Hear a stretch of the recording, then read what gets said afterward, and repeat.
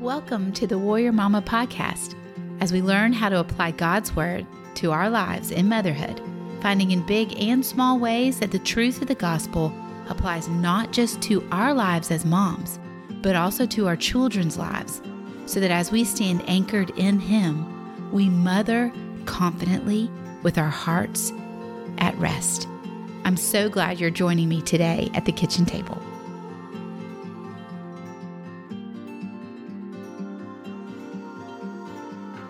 Welcome to the kitchen table. For the next several weeks, we are going to be talking about what it means to be a prayer warrior on behalf of your child. What does that actually mean? How can we do it well? And yes, I'm going to be talking and sharing with you and giving you little peeks inside of a Warrior Mama's prayer journal, because I want you to see that this aspect of your motherhood is, number one, a non-negotiable. You and I are called to be prayer warriors on the behalf of our kids. There are many different people that we're called to intercede for consistently and continually, but one of them is our children. But number two, it is also not a place of condemnation. And so I'm going to share with you that I walked through a season where it became a place of condemnation for me, where I was being chewed up and spit out by an enemy who wanted me to believe that everything that was going wrong in my home was because I was messing it up, and especially in this area of prayer. And so God began to invite me into a conversation with Him, helped me begin to study His Word and understand, how can I pray for my children powerfully and confidently, not just today, but over their lifetime, so that I can kill the lies of an enemy who wants to just make me be doubtful, make me feel discouraged about what's happening with my kids. So if that's you, or if you're at all interested, which I'm going to encourage you, stay and join in this conversation about prayer. We're going to take apart the way I see prayer for my kids and how I do it. Honestly, it's laid out in this book that I wrote, because in essence, if I could truly just sit with you at a table, this is what I would teach you. And it came out of a year in our lives that in the Kimsey home, we affectionately call the year terrible. Like, we just suffered in that year. We suffered with a lot of physical illnesses in our home that year, a lot of very, very serious illnesses in our home that year. We suffered from a lot of mental health illnesses in our home that year, and then moving forward, we suffered from a lot of emotional struggles. There was a lot of anxiety, there was a lot of fear, there was a lot of doubt, and a lot of discouragement in our home in the year 2016. I'll just name it. And yet, that was the year that God brought me such great freedom, revolutionized a lot of my motherhood thinking, changed radically who I was on my knees before Him about my kids.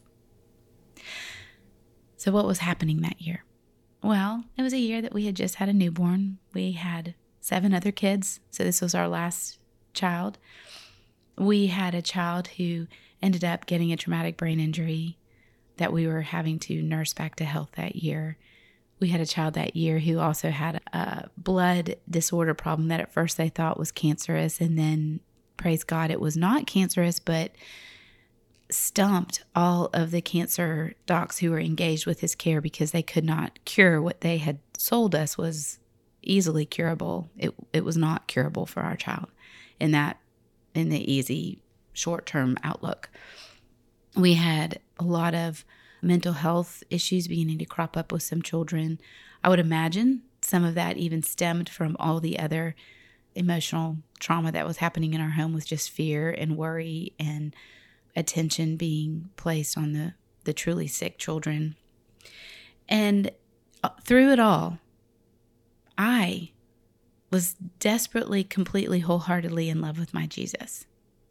And I was meeting him in the mornings and spending time with him in the Word and praying on my children's behalf. And the reason I say that to you is oftentimes, or definitely for me, I carried into 2016 a belief system that was absolutely wrong, and God began to uncover for me that year. And the belief that I had carried into 2016 was that if I'm walking with Jesus, if I am pursuing him and my eyes are on him, then things will go well.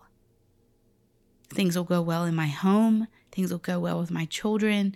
Things will go well with my marriage because I'm walking with Jesus. And sweet friend, number one, there is so much performance loaded into that statement and so much of a demand of behavior in that sentence. And yet that's what I was believing. So when we rolled into about February and I had been in the bed because my back had gone out horribly, and then we were in the hospital with a child and couldn't get out of the hospital, and then another child ended up in the dark for 4 months, I was stunned that this could be happening. And yet God in his goodness began to peel off of me more layers of my believing in myself as part of the gospel equation. And he said to me that in essence, all that was bondage. And I would never be able to be a good enough mom, a more perfect parent to ensure that everybody is happy and healthy and just grooving perfectly through their lives. That it was a lie that I was in bondage to. And instead, he began to invite me to spend time with him purposefully in prayer. And while I had prayed all my kids' lives, I love the Lord. I prayed. The Lord and I have, from when I was a very young child, we have had the kind of conversations that I literally ask the Lord what I should cook for dinner, especially on the nights that I'm tired. And he faithfully shows up and gives me a good idea and shows me the ingredients that I can put it together with. He loves having conversations with us all the time. But I wasn't doing something that God began to show me would absolutely transform my prayer life with him and grow my intimacy with him. I was praying for my kids. I was praying for my family. But I had not learned the power of praying God's word purposefully for my kids. And you may not be like me. I tend to be scattered in my thinking, and I tend to forget easily things that have happened in the past. So that sometimes goes great for me and for my kids. They'll laugh because they know if I stick them in the bathroom to think about something and they're in the bathroom too long, it's because mom has forgotten about them and gotten distracted with another child.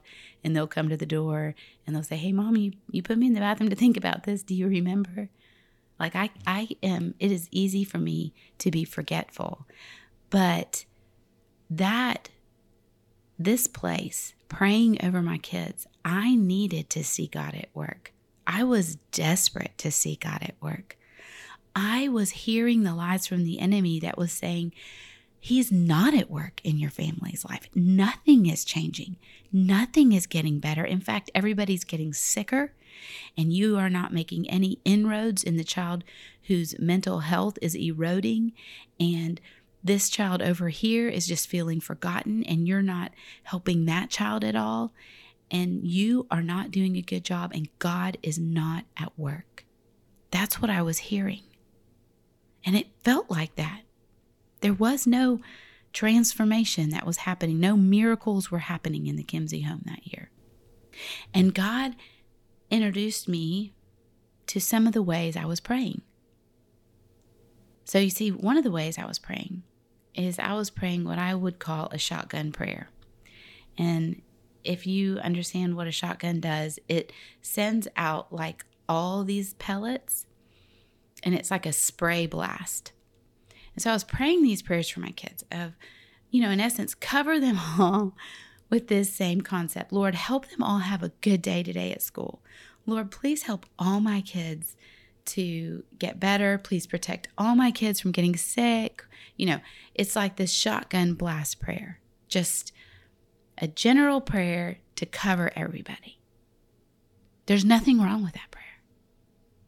And then another prayer that I was praying, I call a flare gun prayer. And I was praying a lot of those in 2016, pretty much every day on the double, like, oh my goodness, our lives were so hard that year that I was praying these, let me shoot up this emergency. This is what I desperately need, God. Oh my goodness, please help me in this moment.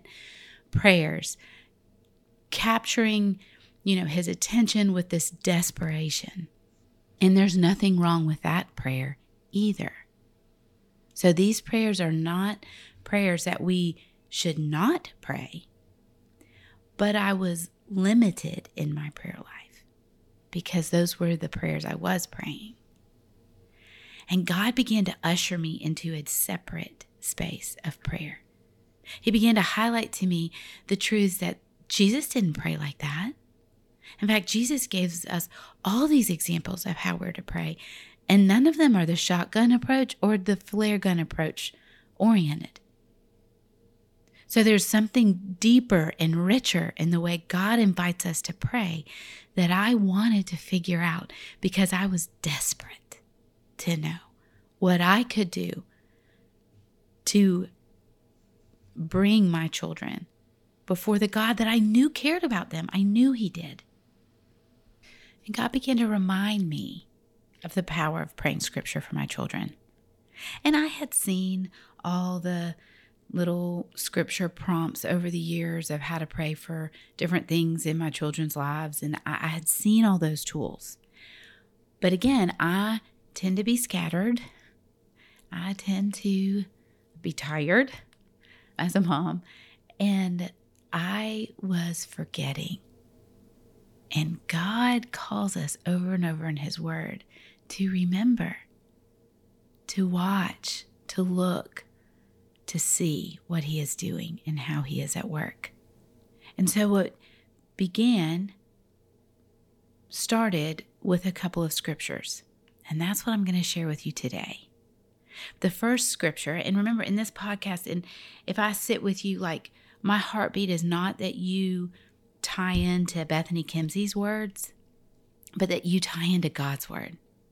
Like, I want you to anchor your everything on the goodness of God and what He says in His word to you. So there are two scriptures that God began to use to radically change the way I prayed for my family. And truthfully, the way I pray for my husband, the way I pray now. So the first one comes from Psalms 37. And it's verses 5-7. It says, "Commit your way to the Lord, trust in Him, and He will act. He will bring forth your righteousness as the light and your justice as the noonday. Be still before the Lord and wait patiently for Him. Fret not yourself over the one who prospers in his way, over the man who carries out evil devices." So in my motherhood, long before 2016, definitely inside of 2016, just the normal of my motherhood has always felt demanding. When I had one child, when I had two kids, when I had three, like, it didn't matter how many I had. So I hear it and I talk to a lot of moms. They're like, well, I only have one. I'm sure I should have my act together in this. And I'm just going to tell you no, because motherhood has always been demanding for me. Lots of late nights, early mornings, work nobody else notices, lots of sacrifices that we make as moms, lots of unmet expectations. We make so many decisions every day. And by the end of our days, we feel exhausted, right? I mean, like, I can literally, within 5 minutes, worry about should I give Tylenol or Advil? Which one's better? How do I make a good meal plan for healthy eating? Are my kids watching too much TV? Can they have a little more screen time? Have I read any books to them today? Do I see the needs of my child? Why is the laundry always never ending, and why can't I get a handle on it? How much are my kids being challenged in their schooling? Are they doing enough STEM to help them think? Like, why do my kids fuss at one another? Do anybody else's kids fuss at each other like mine do? Are they going to do this when they're adults too? All of this. And those are just light thoughts, right? Then when you're in medical crisis, or you're in marriage crisis, or you're in just a childhood stage of life crisis, there's so many more thoughts. And those are all like before maybe even your kids have woken up, you're just the only one awake. So the first place that God told me to begin to anchor was myself. He said, Bethany, you have to pray this word of God for yourself. And this is what it is. Commit your way, Bethany, to me. Trust in me, and I will act. I will bring forth your righteousness as the light. I will bring forth justice for you as the noonday. Be still before me, Bethany. Wait patiently for me. Do not fret, Bethany. Do not fret. And I began to cling to that truth and began to pray that prayer. God, help me commit my way today to you. Help me to trust in you today, and let me trust and know that you will act. These are the places, God, I am specifically trusting you with today. I am specifically trusting you with an infant who will not latch well when I'm trying to nurse him. And I'm worried about my breast milk supply because I'm so overstressed and overstretched by all my other kids. And God, I am trusting you with my child who's in the hospital for the 5th time in 3 weeks with an incredibly medically fragile state. I am trusting you that you will act. And so, God, I know that you will help me not fret. And you will help me instead to be still before you. You see, that's how I began to pray Psalms 37, 5 and 6. You know, at first glance, when I studied this passage, I was like, it's a formula. If I commit my way, if I commit all I do, if motherhood, everything, if I choose to do all these things and I do them and I say, God, I trust you, then he's going to act. But the tricky thing about that is when we talk about that in light of the gospel, that's not the gospel. That's a Bethany-dependent equation, isn't it? So what is God saying in this? Because if I'm going to pray it, I need to understand it. You see, he's not saying, well, if you'll just do this, then I'll do this, and there's a trade. There's no trade with God. God runs the full distance for you. He gives it all to you. He doesn't give you a dribble unless you give him a little bit more, and then he gives you a little bit more, because that would depend on you. But the gospel does not depend on you and me. It depends on God. So what does this mean to commit? Well, the word commit, the imagery that the psalmist was trying to share with us, was it means to roll. The imagery is one of my favorite passages now. I mean, there are so many days where I'm still literally like, physically, I will act it out with God. But it means to roll as if rolling rocks off of or onto another surface. Most of my days in motherhood feel like I'm toting around a lot of weight, a lot of worry, a lot of concerns, a lot of just stuff I have to do. And yet, God in this passage is not saying, hey, commit your way, like get your way right, like get yourself right. That's not what he's saying. And a lot of times we'll hear commit your way to the Lord means get your way right with him. Commit your way to the Lord means roll it off to him. That's different. This is his invitation of grace. He invites you and me to roll off the rocks of performance or worry the heavy stones we may carry around that of the ways we've been disappointed or we haven't had our expectations met, the ways we've been hurt. He says, roll off those big boulders of fear, Mama, and even let all the little rubbly stones fall off your back, all the tasks that you just carry, and instead bow before me. And you know, when we spiritually bow before him, the slope of our back will shift what we cling to, won't it? It will allow a pull of his grace and his mercy to loosen what we're holding on to, and we can learn to let go of it and let it roll off of us. So when we commit, we're not adding to our to-do list. Instead, we're surrendering it into his nail-scarred hands. We're rolling it all onto him. So the first passage where God just grabbed me, see, he's like, your prayer life, you're committing. And he answers it. He actually repeats it in the New Testament in 1 Peter 5, 6, and 7, where he says, humble yourselves, therefore, under the mighty hand of God, that he may exalt you, casting all your anxiety on him because he cares for you. That casting is almost the same picture. It's this confident reliance on his goodness, giving it all to him, surrendering it all over, letting it all roll off your back, and letting him handle it. That was the first passage that I had to know and stand on and begin to pray and pray consistently. And I would journal it out in my journal. God, help me to surrender. Lord, help me not to be toting around even the tiny rocks. Show me, Holy Spirit, where these rocks are that I'm carrying, and give me a willing heart to commit them to you, to let them roll off, and let me receive instead your mercy and your grace in this time of my desperate need. So the second passage that God brought me to when I was learning how I was going to pray differently for my kids in this terrible, horrible, no good, very bad year was Colossians 4:12. And it's kind of a weird passage because it's like Paul's at the end of Colossians and he's kind of giving his sum ups and his, hey, this person and this person and this person.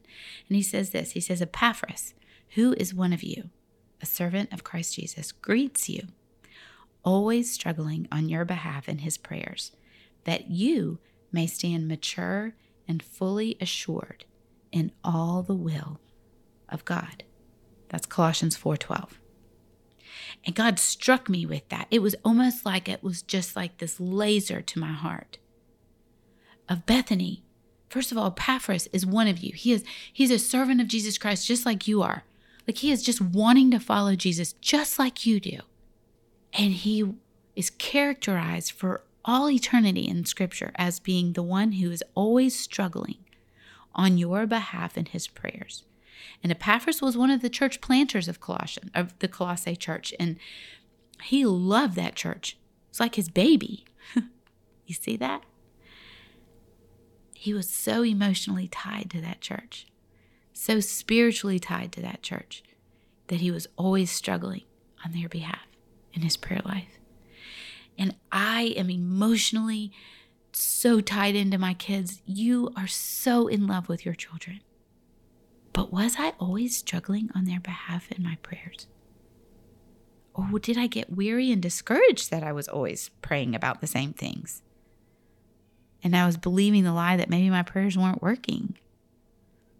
You see, God invites you and I to step into, yes, kind of a wrestling. That word implies a wrestling. And there's many times with my kids, and especially in that year 2016 and since and before, that one of my teens or my young adult kids is struggling in their walk with God and whether or not they see him as relevant to their lives. That's hard for me.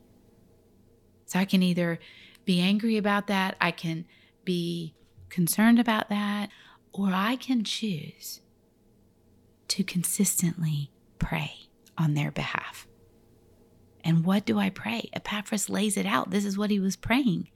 He was praying that they may stand mature and fully assured in all the will of God. And you know what? This passage is something I pray over myself.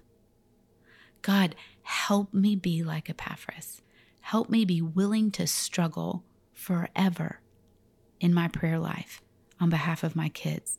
Help me to consistently be praying that they will be mature and fully assured in all of your will.